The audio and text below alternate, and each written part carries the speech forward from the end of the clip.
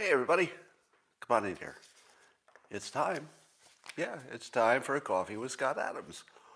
What a great day this is. Yes. And you're all here for it, which I think is pretty special. And here's a philosophy question for you, which might have some practicality in your real life. Hypothetically, if somebody invented a button that you could push and it would make your life substantially better, would you push it? In the comments, tell me if you know this for sure and there's no trick to it, right? There's no trick. There's a button, if it existed and you pushed it, it would make your life better with no downside. Would you push it? Well, let's find out, because there's a little button on the bottom of your screen called notifications. And if you were to push that button at the same time as you did the simultaneous sip, it would make your life better. And that's a promise. But if you'd like to fully enjoy pushing that button and having the simultaneous sip at the same time, you need a cup or a mug or a glass, a tank or chalice, stein, a canteen, jug, flask, vessel of any kind. Fill it with your favorite liquid. I like coffee. And join me now for the unparalleled pleasure, the dopamine hit of the day, the turbo simultaneous sip, which comes with a button press for some of you.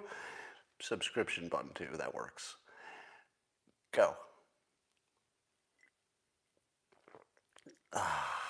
It was as good as I told you, wasn't it? Yeah, it was. All right. Now, let's talk about the news. I guess the Tiger Woods' cause of his crash will be revealed today or tomorrow.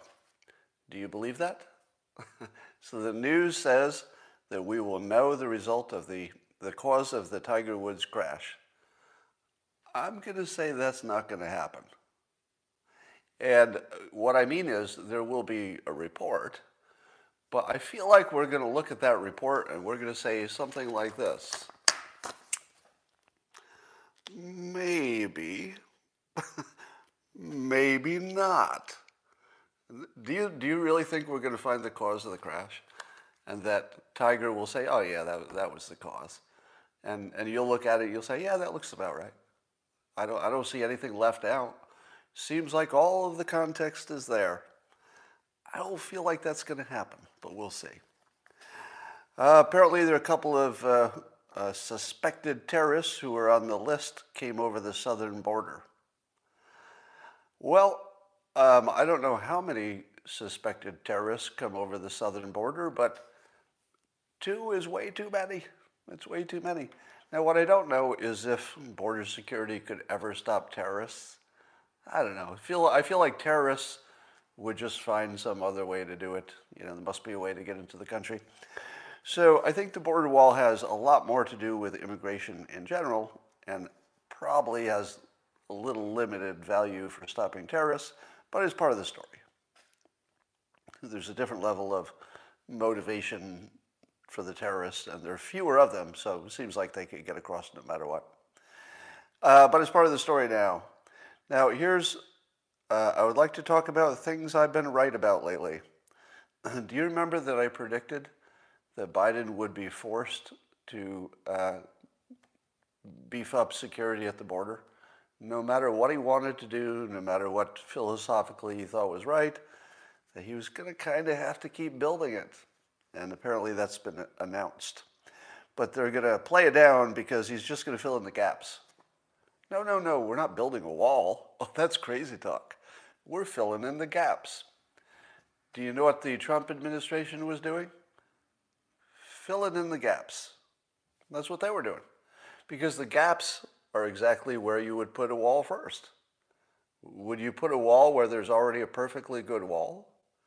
Or would you put a wall in a part of the border where nobody was crossing anyway? No. You would put the wall where the gaps are. The gaps that might actually be used for crossing. So it's sounding suspiciously like exactly the same policy in effect, not in the details, but in effect, as Trump. Who told you that was going to happen? I did. Now, a fun story. There's a new study that said exhaled aerosols increases with COVID-19 infection, age, and obesity. So if you're old and overweight, you're more of a super spreader, at least in the specific sense of exhaling more virus. Now, this is just one study. How often does one study turn out to be right? I don't know. But I think the best part of this story is where this study was published. It was published in a publication whose initials are PNAS. That's right. How do you pronounce that acronym? Do you think people try to pronounce it? PNAS. How would you pronounce that? Penis? Sounds like penis. So, there's a gigantic penis study about aerosols. I'm not going to say that I'm necessarily right about that, but I feel like I'm creeping toward being right that the super spreaders are the older obese people. And wouldn't it have been nice for our medical experts to tell us that so we knew especially who to stay away from? And don't tell me that we were doing social isolating in general, so that covered everything, because it doesn't. You don't try exactly as hard in every situation. But if you told me, kids under 12 totally safe, and people over 50 with more weight not so safe, I would definitely act differently. I wouldn't treat them the same. Well, here's something else I was sort of right about. I said that in the George Floyd trial, they should put video evidence on trial in general, not just the video evidence for this case, but they should make the larger point that video evidence is misleading commonly misleading. And the defense did that. Put an expert on the stand who was looking at where the knee was placed on top of George Floyd, where the officer's knee was.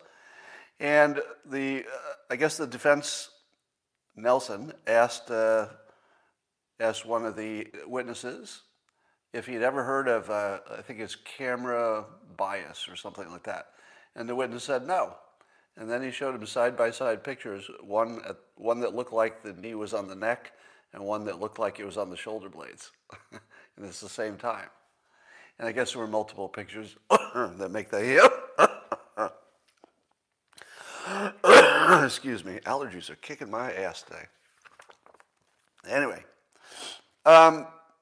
so in a way, the defense did put video evidence in general on trial. Exactly right. Because you have to get the jury to the place where they would at least imagine the video evidence could be real. Now, it probably would have been a great distraction to bring in these examples that I'd mentioned, like the Fine People hoax and the bleach hoax, because the people in the jury probably believe those things to be true, so they wouldn't work as examples, even though they're not true. So I think Nelson did it exactly right. He used exactly the camera angle that was relevant to the case. He made the larger point that it's not only is it possible to be fooled by video, but there's a word for it. Have I told you that when there's a word for it, it carries more weight? We're more persuaded.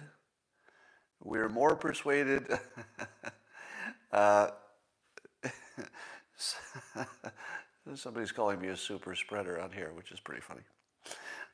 You never know, but I've had so little contact with humans that I doubt it. All right. Did you know that the Greg Gutfeld show is 5 days a week at night? It's competing in the 11 p.m. slot in the East Coast and 8 p.m. on my coast. And apparently the first night of ratings for the Gutfeld show, how do you think he did on the first night? On the first night, he beat all the other shows at the 11 o'clock thing. Now, it's a little bit of apples and oranges because Gutfeld runs it 2 times. But apparently he's already dominating. Technically he's dominating late night on the first night. Second night was last night. And by the way, if you haven't seen the clip that's a parody of CNN coverage, it's really good. It was on the first night. So watch that. Somebody alerted me, actually a few people alerted me to the fact that Ron DeSantis has apparently adopted the Trump body language. You know this? You talk like this. You know, you've seen it. And when I first heard it, I thought, well, I'm sure it doesn't look exactly like Trump. It probably looks, maybe reminds you of it. And then I looked at it. It's exactly. It looks like, I can't explain why, but it looks like actually an imitation of Trump. It's so spot on with the hand movements. And Trump's hand movements were very distinct. I don't think I've seen anybody do it before. So I have to ask, is that intentional? Is it? And would you even practice that stuff? Would you do those hand motions like this? Would those be the ones you do? I'm actually a little confused because I thought it would be sort of obvious whether he was doing it intentionally or not, and I can't tell.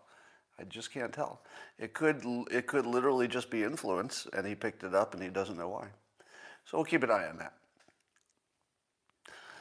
Somebody smart suggested that Ron DeSantis should lower his speaking voice to have more authority. What do you think of that idea? What do you think of DeSantis lowering his voice just a little bit to get a little more weight? If he could do it, it'd be good. It might be hard to pull off. And I think in the same suggestion, there was a suggestion that he's speaking from his diaphragm, which makes him sound a little less leaderly, and he should be speaking from the bottom of his stomach instead of the tight part. So I do think that he would benefit from a little voice technique. And there is technique in voice. I've taught you this before. If you'd like a really quick technique to tune your voice, you hum the first part of Happy Birthday. And you hum it and you feel it in what's called the mask of your face, the front part. And if you can hum so it vibrates in the front part of your face, then you stop humming. The very next thing you speak will be close to your perfect speaking voice. All right, so I'll give you a demonstration. It goes like this. You would go, and now my voice would be just about my perfect speaking voice because it tunes me and it relaxes me, puts the voice up in the right mechanism. So I think Ron DeSantis could benefit from a 5-minute voice lesson, really. We'll see. And by the way, I'd like to thank all the people who send me suggestions and stuff because it really helps. And that was a good suggestion. So Rasmussen is reporting that asked the question, do you trust political news you are getting? Now, here's one of the reasons that you can't do polling questions, meaning unless you're trained at it. It's really hard to ask a question that doesn't get a misleading answer, that people interpret differently. I was looking at this question. It's a simple question. Do you trust the political news you are getting? And if they had not added the "you are getting" at the end of that, it would completely change it. Because trusting that all the news is accurate is different from trusting that the news you choose to consume is accurate, because that's your choice to consume it. So liberals said 55% said they do not trust the political news they are getting. Oh, I'm sorry. 55% of liberals do trust the political news they're getting. What do you think of that? You would have to be asleep for years to trust the news, wouldn't you? Even your own news, even the news that you've decided is the best of the best. Wouldn't you have to be asleep for years to think that's true? Even if you said the honest mistakes happen. Even the honest mistakes. Let's say if you believed that the Russia collusion thing was an honest mistake by the news. Even if you believed it was an honest mistake, it's still misleading. Why would you trust it? How in the world can 55% of liberals have that opinion? Like what reality are they experiencing? Conservatives were at 23%. And I'm going to ask the same question. What 23% of conservatives failed to notice the fake news? Or do they trust it anyway, even knowing that often it's fake? How in the world could you be a self-identified conservative watching presumably at least some conservative coverage and still think that you could trust the news? Where do they find this? Do you remember I told you that on any poll question, something like 25% of the public will just have a whack response? It will just look like they're not even human beings if they could answer that way. Here's another example. Like, who are these 23%? I don't know if you would ever meet anybody like that. If you spend your whole life, do you think you'll ever meet somebody who says, yeah, I'm a conservative, and you know what? The news is pretty accurate. Have you ever met anybody? 23% is enough that you would have met somebody with that opinion, wouldn't you? So here's the problem. I think some people just interpret the question differently. If you said to a bunch of conservatives, do you trust the political news you are getting? I believe that 23% probably thought, I can't read their minds, of course, but probably something like 23%, well, the conservative news that I choose to follow is the good stuff. Yeah, they could get it wrong, but I trust them in general. So I think maybe that's just a question interpretation issue. So let's talk about the Floyd trial. So as of today, there's really no chance he's going to get convicted of murder. I don't know if there's some lesser charge. But based on the testimonies and the trial facts that came out yesterday, the odds of a conviction of Derek Chauvin, in my opinion, have reached zero. Actually, zero. Like, you could say, well, anything's possible, but I don't know in this case. It just became so clear. And I'll run you through some of the things. Now, what do you think CNN reported when the Minneapolis police use of force expert, the actual training expert, this is the guy who trains the police on use of force. And how did CNN cover that testimony? They said that this fellow testified that Derek Chauvin's kneeling on George Floyd's neck is not a trained neck restraint technique. And that's what they reported. Do you think that covered it? do you think anything was left out? Do you think CNN got everything you needed to know about that situation right in that headline, right? Because it kind of sounds, if you read that, that doesn't make any sense when I just told you there's zero chance he's going to get convicted, right? And somebody in the comments is saying same on ABC News. Maybe. Probably. Now let me tell you what actually happened. Now the only reason I know what actually happened is that I'm reading a blog site called Legal Insurrection. And Andrew Branca is live blogging this and gets into the details. Now if you read what actually happened at the trial, it's closer to the opposite of what CNN reported. Because this use of force training guy absolutely destroyed the narrative. Here's how you get two different stories. When the prosecution is talking to this use of force expert, they narrow the question so narrow that the use of force guy is answering on a sort of hypothetical, technical way.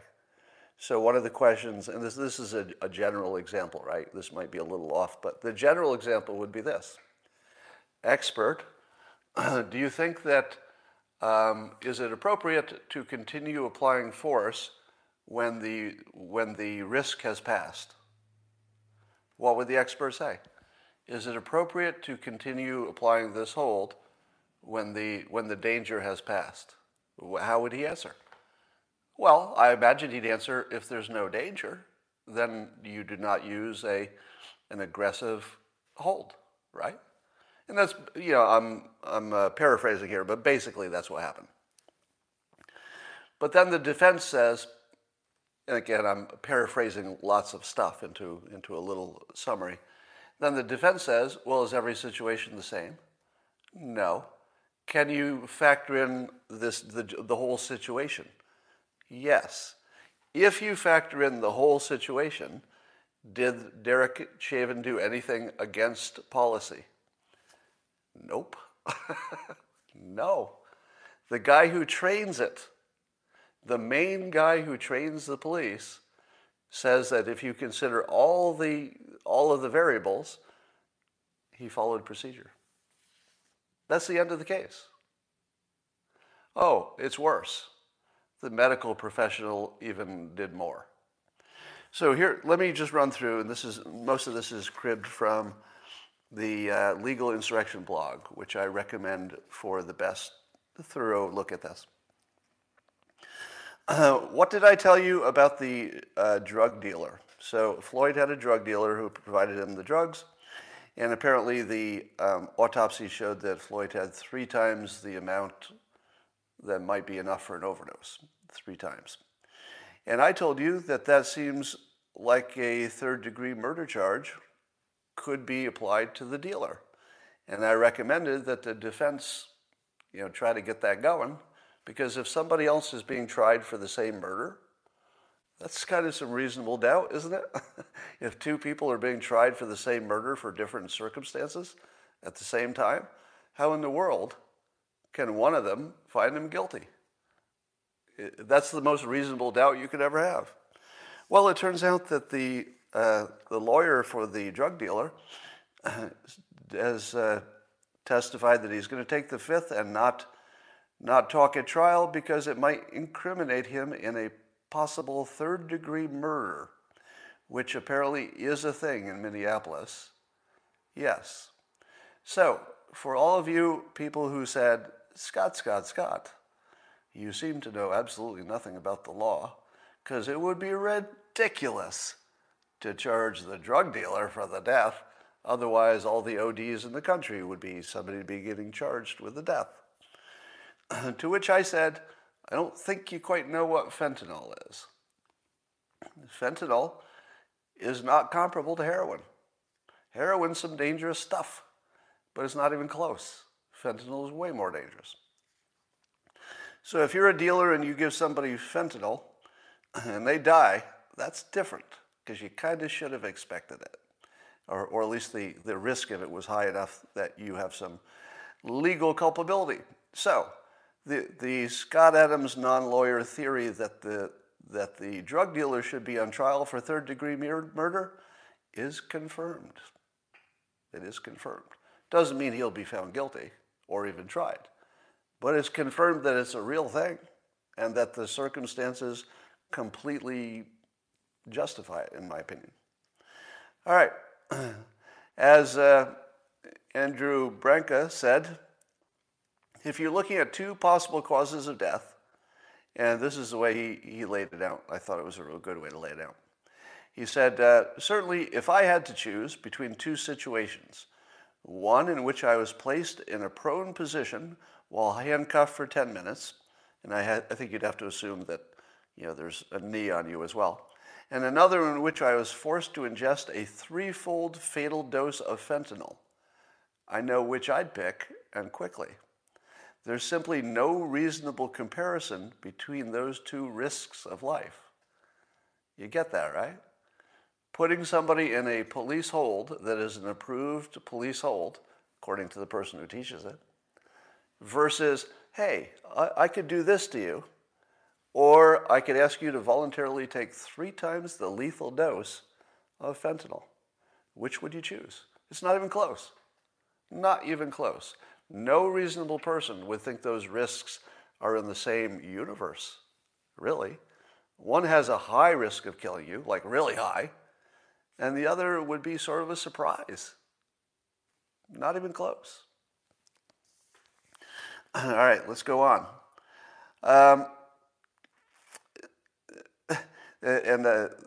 Andrew Branca called the prosecution's case basically a train wreck of a disaster, which is a pretty strong statement from somebody who knows what they're talking about. So the training guy was asked if he himself had ever disbelieved a suspect's claim of a medical emergency. Because that's a big part of the case, that Floyd himself was saying he had a medical emergency, essentially. And the expert answered that he personally had done so, disbelieved somebody. So it is a routine thing to disbelieve somebody saying that they have medical problems when they're being held by police. It's routine. Or at least common enough that this guy's seen it as well. So that tears apart that part, and it even gets, I'm not even getting to the good stuff yet, like of how bad the case is at this point. So let's see. And also, the police procedures demonstrated that Chauvin putting his knee on the person was the reason that it's allowed is that it's the least dangerous thing to do. That in other words, given the totality of the situation, which included, I guess Chauvin had called in at one point and said that there might be this delirium tremens or whatever there is, some medical situation they suspected that Floyd was in which his very large body and muscles, combined with the fact that he had some mental thing going on that may have been drug related, if you have that much strength and you're on some drugs and having a reaction that makes you unpredictable, you can't even control yourself, it turns out that the safest thing to do is what Derek Chauvin did. It was the safest thing to do, according to the procedures. Excited delirium, thank you. Excited delirium is the phrase. Now, do you get convicted for murder by being reckless when the police who train this technique say that he used the right procedure and it was the least dangerous thing he could have done under the circumstances? The case is over. The case is completely over. I don't know if there's any precedent for this, but it feels like the jury should just send everybody home and say, look, we don't even need a trial because there's no evidence been presented that has any weight at all. Now, I don't think that's a thing, but it should be. All right, let's see. And then the other factor, which you and I and common sense already knew, is that the expert said that if a suspect had been forcibly resisting the officers only moments before, it wouldn't matter so much that he looked even unconscious.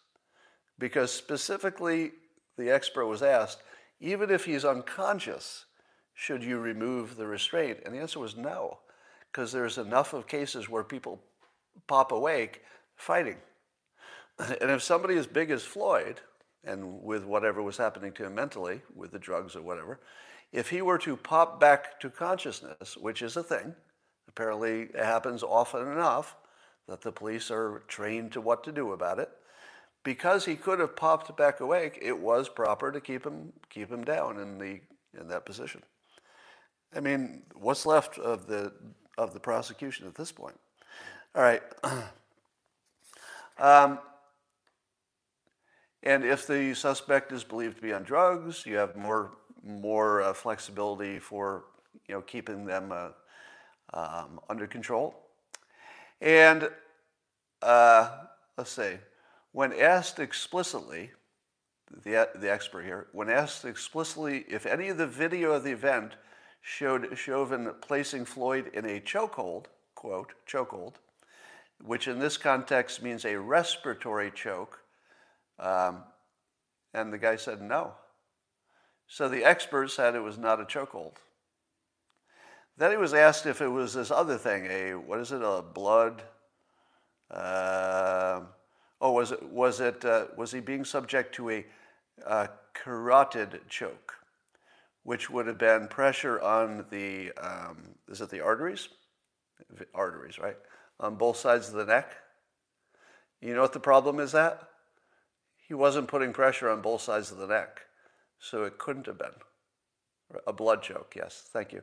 So the blood choke is, I guess, the common name for this carotid choke or whatever. And the expert said, no, it couldn't have been because it was only pressure on one side. And you can't make somebody pass out with pressure on one side. Two sides would do it. And even then, they might pop back after 10 seconds. So apparently the amount of time you would be unconscious, even if that had happened, which it clearly did not, the video doesn't show any of it, it shows only pressure on one side, that he probably would have popped back in 10 seconds. So all the experts talking about their blood chokes. So apparently, based on the video, there's no evidence that he was asphyxiated by closing off the air, and there's no evidence that he was that carotid, that whatever thing, that other thing happened, the blood choke. But then there's a more interesting part. Apparently, according to police procedures, the police officers are not supposed to medically help the suspect when there is a situation in which the police are not expected to medically assist the person who has a medical problem right in their custody. What would that be? What would be the situation in which police would not be allowed to have medical attention given to the suspect? It turns out that the situation is exactly the one he was in, which is if the crowd is looking dangerous. Apparently there was an MMA fighter who somebody was physically holding back from getting involved. Let me say that again. An actual trained MMA fighter was yelling things at the police belligerently, was making moves toward the police, and was physically held back by somebody else. Under that exact situation, the correct police procedure is to not give medical help. They are instructed to take care of their own safety first as the statistically best way to help everybody, right? The same way when you're on a plane and they say put your mask on first and then help the child that's next to you. Statistically, that's just the best way to play it. Adult puts the mask on, then you've got time to help the child, right? Same thing with the police procedure. First, the police have to get safe. That's it. First, the police have to make sure that they're safe, and then they can help the suspect. The mob murdered Floyd because the mob's actions created the danger, which made medical intervention in what maybe would have been in time. We don't know. I mean, that's a big if.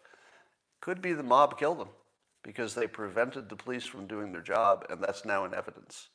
That's in evidence. That's not me saying it. That's in evidence now. Sworn under oath from the expert who would know the most. In fact, this expert for the prosecution was so damning that the defense, in a clever persuasion move, said they were going to call the prosecution's own star witness as a defense witness. That is what you don't want to hear if you're the prosecution, that your star witness did so poorly that the defense is going to call him next. Ouch. Because there's nothing left. I mean, the case is already destroyed, so I guess the defense is just going to walk on it a little bit. So let's see, what else is amazing about this? Then the defense asked the expert, I think the medical expert, if agonal breathing could be misinterpreted by officers as just breathing. Now this agonal breathing, I guess, is some special kind of identifiable last gasps of breath before you die. And apparently if you're in law enforcement or medical world, this is something you might be able to recognize. And if the officers had recognized it, they would have more of an obligation to do something about it, right? But the question was, would they be able to recognize that given the crowd noise? And the answer was no. That given the crowd, Chavin probably could not recognize a change in breathing that would have alerted him that it might be this agonal breathing. Again, it looks like, I think this is a prosecution witness, basically said the crowd killed him. They said the crowd killed him, basically. Because if it, that's too far. Let me take that back a little bit. They're saying that if the agonal breathing had been detected, but it couldn't because of the crowd, or at least it's reasonable to assume it couldn't because of the crowd, that could have been a contributing factor in his death, if there was some way to save him. We don't know that. The fact that Shaven mentioned, what is this called, this excited delirium, and he mentioned it on a call to, I guess the headquarters or something. So we know that Shaven was thinking that Floyd had maybe this super strength problem, where if you have this excited delirium and you're already really strong, it just makes you stronger, and then you're like the Hulk suddenly. So we know that he was worried about that, which puts everything in the right context for the defense.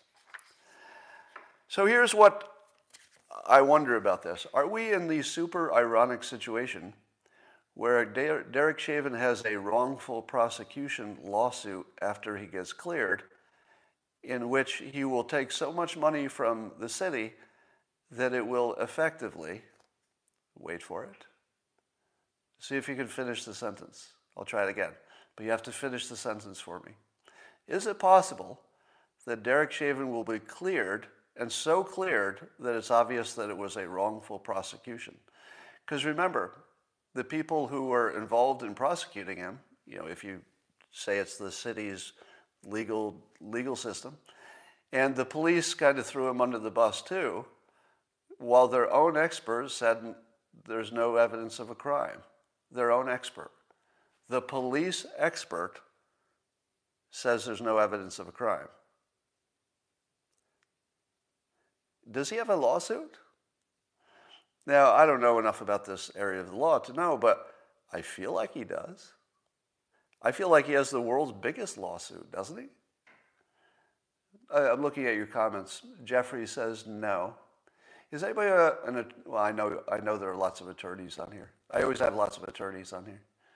Is there an attorney on here who can tell me if he'll have a lawsuit after this is done for wrongful prosecution? All right, here's the definition. Wrongful prosecution occurs when someone who is accused of committing a crime is tried based on false information. But wait, any guilty judgment that is based on false prosecution can be appealed. Now, I believe that the prosecution would have to know that the information was false. I think that's the key, right? It can't be that they're just bad at their job. They would have to know in advance that they were presenting fake information. Do you think that the prosecution ever talked to their own main witness? Do you think that the prosecution ever interviewed their main witness before he went on trial? Do you? Do you think they ever said to themselves, I think we'll just find out what he has to say when he's on trial? Do you think that's how it went? Or did the prosecution say, we're going to put you on trial. Do you see evidence of a crime here? Because that's what we need to prove. There's evidence of a crime. Do you believe that the guy who testified under oath told them a different story? And if he did, I guess he'd have some problems. But it seems to me that the prosecution must have known that their star witness was going to be a witness for the defense. If you know that, and they had to know it, right? I mean, you'd have to establish this, of course. But do you think there's any chance they didn't talk to their own star witness before they put him under oath in public? I don't think there's any chance of that, is there? I mean, if you're a lawyer, tell me, did I miss something? Isn't that just common sense? So I think we have in evidence, extraordinarily strong evidence that this is a wrongful prosecution. And I believe you can sue for that. So, are we in the ironic situation in which Derek Chauvin will be the primary person who, fill in the blanks, who defunds the police? That could actually happen. Derek Chauvin could be the guy who defunds the police because the police just screwed him. And let me say, if he bankrupts the police, They have it coming because somehow the police let this go all the way to trial. Well, maybe that was smart, right? It was probably better to let it go to trial because then all the evidence gets out. But it sure seems to me like a wrongful prosecution. But for political reasons, they probably had to do it. I think they had to prosecute him for political reasons, right? For the public opinion. But can you get a wrongful prosecution if the reason they're putting him on trial is their own safety from the public? Like they're trying to prevent a riot. And so they decide to put him on trial for murder so it'll solve some other problem, that there might be violence. Because it looks like that's what's happening. It looks like the city was trying to save its own ass by throwing this guy under the bus.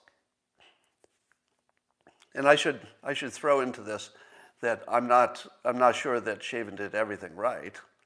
I'm not saying that. I'm just saying that in terms of what's technically illegal, I don't think there's any chance of being prosecuted for murder specifically. So now you've got CNN, who willfully reported this trial the opposite of what happened. Right? That's true, right? Because they reported this witness as though he had the goods. And in fact, it was the opposite of that. He was so far from having the goods that he will be used as the defense witness next. So CNN is misreporting this wildly. I mean, misreporting it to the point of it's just the opposite of what happened. Isn't CNN guilty of creating a riot? And if somebody dies, and I'm sure there'll be at least injury. If somebody dies, isn't CNN guilty of third-degree murder? Now, there may be some legal protection for the press. I don't know how that works. But in a functional sense, is it true that CNN knows they're lying? I would say yes. I feel we could say safely that they know they're misinterpreting the news intentionally. It's very clear. I mean, I don't think there's any doubt about it based on what's obviously right in front of us. So if they're misrepresenting it intentionally, the obvious outcome of that will be riots. The obvious outcome of riots is people get hurt. Let's say somebody dies. Should they have known that was going to happen? Well, I know it's going to happen. Don't you? If I know it's going to happen months before it happens, and I'm saying it in public, hey, they're going to cause a riot, somebody's going to get killed, and it's because of the way they're handling it. If I know it, and you know it, do you think CNN can claim they didn't know it? Because they know it, right? I don't have to be a mind reader to know that they know the obvious. So that's happening right in front of you. At the same time, is it Chairman or President Xi of China has been sending fentanyl to us for years, probably killed George Floyd, my stepson, and I'm guessing 250,000 Americans by now. Intentionally. That's right. President Xi, chairman, whatever the fuck he is allowing the fentanyl trade to happen because we know even who's doing it. If Xi wanted him to stop, he would just go pick him up. We know his name. Probably know where he lives. It's a public record. The United States has already fingered the guy who's the dealer over there, the main source anyway. So Xi has murdered 250,000 people in the same standard, which is the third-degree murder. In other words, did things which he knew would cause murder, cause death. And that's happening right in front of us, and it's not a story, right? Is it on the front page of anything? Nope, it's not. Should be. It's the big story. So now we know that the crowd may have been guilty of at least contributing to the death of Floyd. We know that CNN and the news that is not covering this appropriately will be contributing to the deaths of the coming riots that they're sparking. Probably won't be charged. And we know that China's Xi is guilty of third-degree murder, mass murder actually, probably 250,000 people. And that's what we know. Like, we know that. There isn't a single thing I said that is in question. Is there? right? Have I said one thing so far about this case of which there's any real doubt? Not at this point. Let's talk about the imaginary news. Most of our news is imaginary, as you know. And let me list a few that are in the headlines right now. So right now, headline from New York Times is saying that Matt Gaetz asked Trump for a preemptive pardon when the Department of Justice were questioning his associates about sex trafficking allegations. Now let me read the sentence again and see how you interpret it. Matt Gaetz, so this is their sentence, right? Not my sentence. Matt Gaetz asked Trump for a preemptive pardon when the Department of Justice were questioning his associates about sex trafficking allegations. But what they go on to say is they don't know if he was aware of those charges. Do you think he was aware? We don't know. This is news because he might have been aware, according to them, that he might have been aware. Why do we make news about things that might have been true? Do you know what might have been true? Anything. This isn't news. This is something that might have been true. So how does that become a headline, that something might be true? Just about everything might be true. There's literally no evidence of this thing which might be true. Now you'd have to ask yourself, why would anybody ask for a preemptive pardon that would just sort of cover everything? Can you think of a reason? Can you think of any other reason that a prominent Republican would think that they had general legal danger, even without this specific charges that are being discussed now? Yes, a reasonable person would reasonably conclude that they would be targeted for false claims of stuff, right? Or maybe he broke some law and he doesn't even know it, because that's the world we live in, is that sometimes you can break a law and not even know it. Example, when Trump gave his speech on January 6th, some people said he broke the law because he incited an insurrection. Do you think Trump knew that? Do you think when he was just talking to people the way he always talks, he thought he was breaking the law? I don't think so. But others say he might have. So in a world in which you could just be living your life and doing what you always do in public, can people say that you broke a law just sort of doing your job? And the answer is yes. It just happened to Trump. The exact thing just happened to Trump. He was blamed for a crime of something that he probably thought was just being Trump, talking about the stuff he talks about, right? So yes, it was completely reasonable for somebody with his prominence in the Republican Party, especially knowing that the Department of Justice would become a Biden Department of Justice, completely reasonable to say, you know, as long as we're talking about pardons, it wouldn't be the worst idea just to have one, right? Now, we also don't know how hard he pushed, or anybody pushed. If it was just something he brought up just to feel out the room, that was just smart.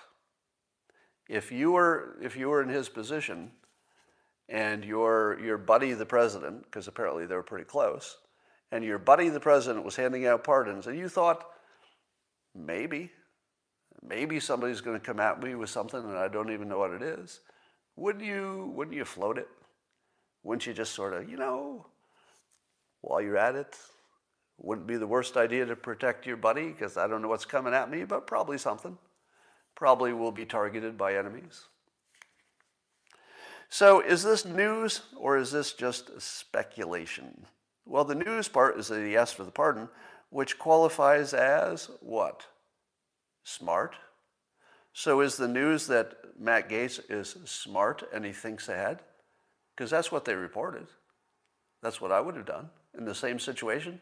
If I thought maybe it could be useful and maybe I could get it, I'd float it, see what happened. All right. How about other fake news? Well, of course, the Floyd murder trial is mostly based on fake news. Now we have some reporting on CNN. Apparently they've got a documentary on CNN called, I think it's on CNN, called Q Into the Storm. And the guy who made this believes that he has found Q, the actual person who is Q. And he bases it on the reaction of this person he thinks is Q, somebody named Ron Watkins. You might know him from Twitter as Code Monkey. How many of you know Code Monkey from Twitter? I don't know if he's still on Twitter. I haven't seen him in a long time. He may have been booted off. I don't know. So somebody says it's a HBO show. Is that right? HBO show? Okay, thank you. Correction. It is an HBO special called Q Into the Storm.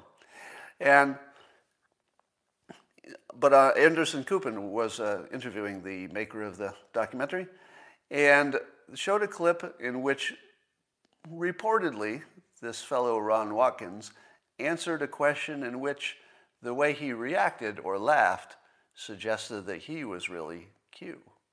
Now I watched it, and I know what they're talking about. He did react. But he also said unambiguously he was not Q. Now, of course, people could lie about that, so that doesn't mean anything. But I don't feel that you could quite say he's Q because he laughed at the wrong time. Let me ask you, husbands, this is a question just for the husbands, okay? Have you ever gotten in trouble with your spouse for laughing at something that they thought, the spouse, was laughing at maybe them or something different? Have you ever gotten in trouble, husbands only, for laughing at something when somebody thought you were laughing at the wrong thing? In the comments, how many husbands have been busted by their spouse for laughing at the wrong thing? Look at the comments. Yes, of course, all the time. Yes, yup, yes, yup. Today. Somebody said today. Yeah.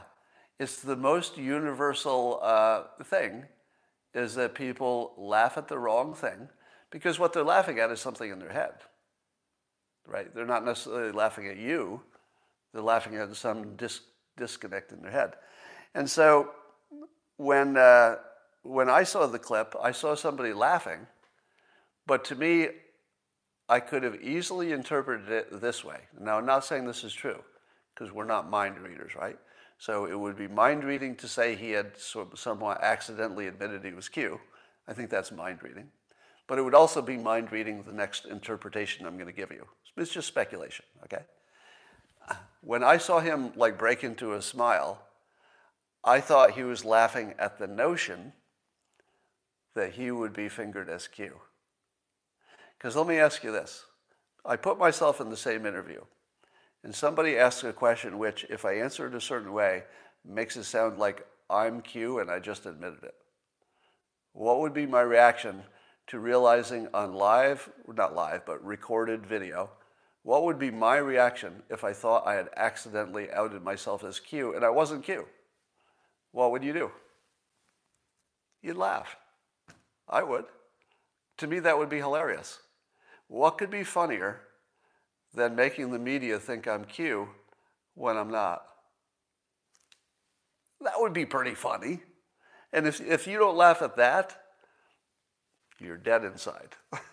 Now, I don't know a ton about the person involved, Ron Watkins, who went by the name Code Monkey on Twitter.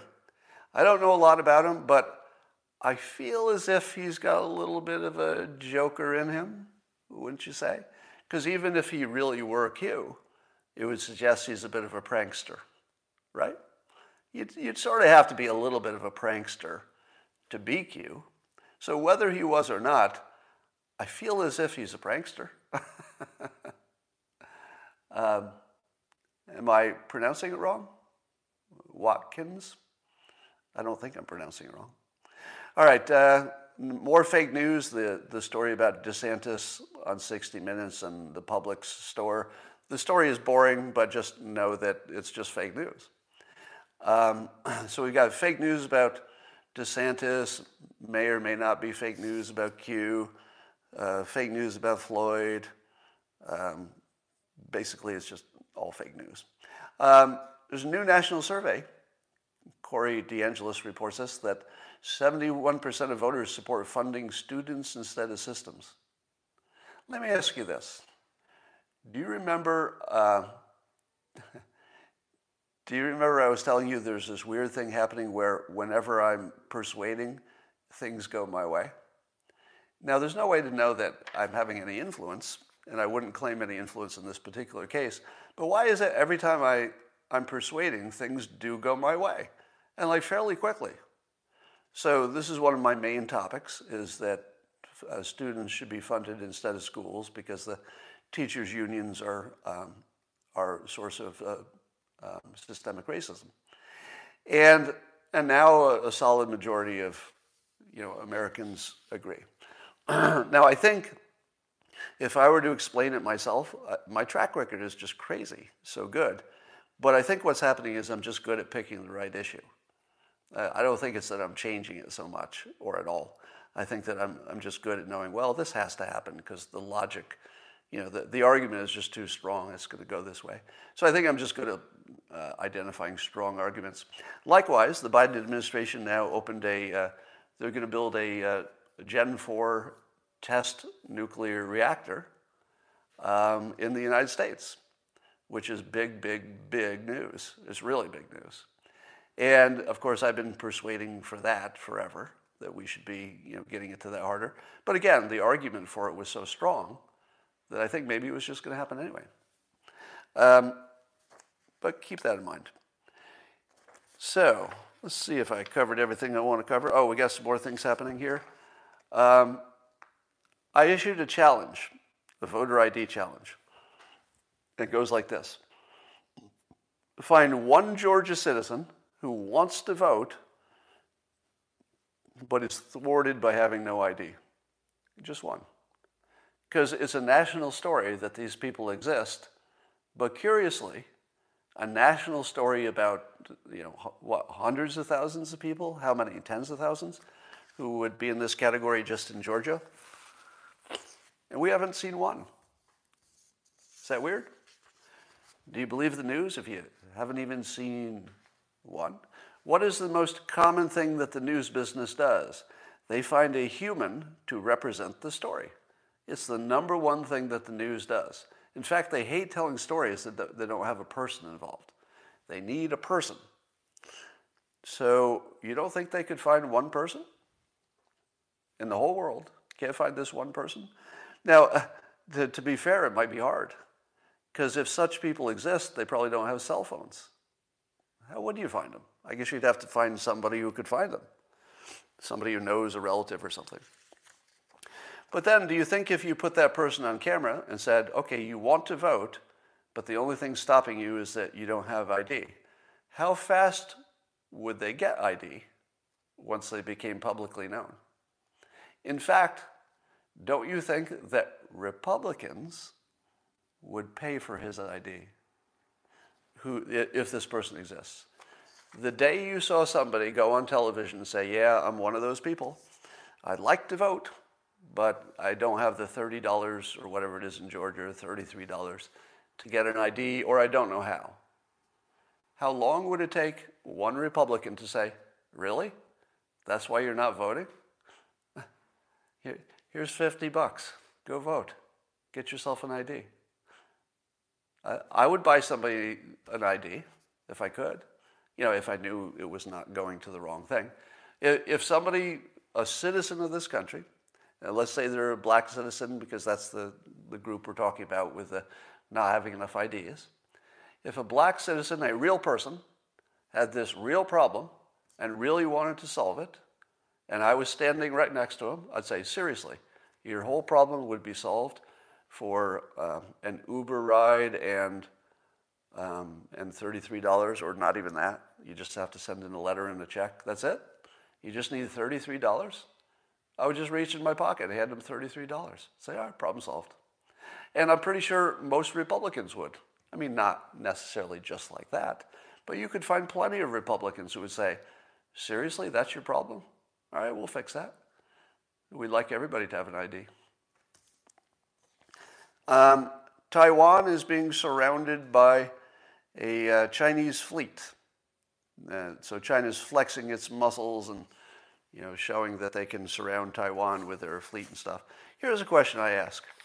We keep talking about China dominating the South China Sea, which they are, and they're building aircraft carriers. Here's my question. How long does an aircraft carrier last in a modern war with a superpower? 5 minutes? It doesn't matter whose country it is, whether it's an American vessel or a Chinese vessel. Would it take more than 5 minutes for us to remove all of the battleships and aircraft carriers? Would it? Because we have lots of missiles. Now I know they all have defense, perimeters, and they've got other ships that are putting up anti-anything missiles, and they've got radar, and they've got all kinds of things. But it's really just a volume question, right? If one missile is going toward an aircraft carrier, well, you got a pretty good shot of knocking it down. But America has more than one missile. We would show our submarines would be sitting right under those things. The Chinese aircraft carrier is up here on the surface. Our nuclear sub is going to be right under it. I'm exaggerating. You wouldn't want it to be right under it. But the point is, it would be sort of fast work. And I think that would work either way. I can't imagine an American fleet would last more than a day in the South China Sea. Am I wrong about that? Somebody said some military experts said the next war would be nothing but submarines and targets. That's more insightful than I wish it were. Yeah, Taiwan has a big problem. I've said that there isn't any way that they can stay independent in the long run, and China has a long-run mentality. I just don't think we're in a world where you can defend a neighboring piece of land that a superpower has surrounded. I just don't think it's a thing.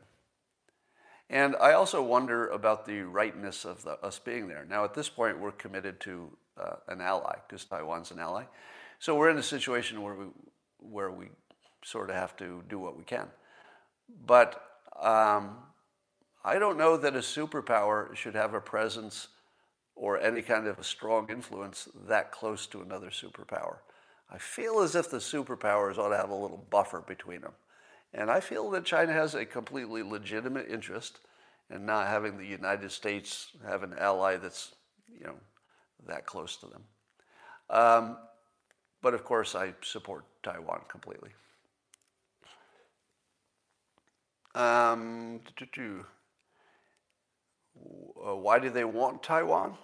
Well, I think they want it, first of all, for defense, because you don't want an American ally, with a big economy and who knows what kind of weapons right there. So I think there's a legitimate defense need. The same way if Russia had put missiles in Cuba, we don't have any missiles in Taiwan, but if they'd militarized it a little more, you could see how it could become bad pretty quickly. Yeah. Let me see this. So Admiral Ridenour said World War III would sink all the carriers in an hour. Yeah, I think it would be less than an hour. Well, it would take an hour for them to actually sink.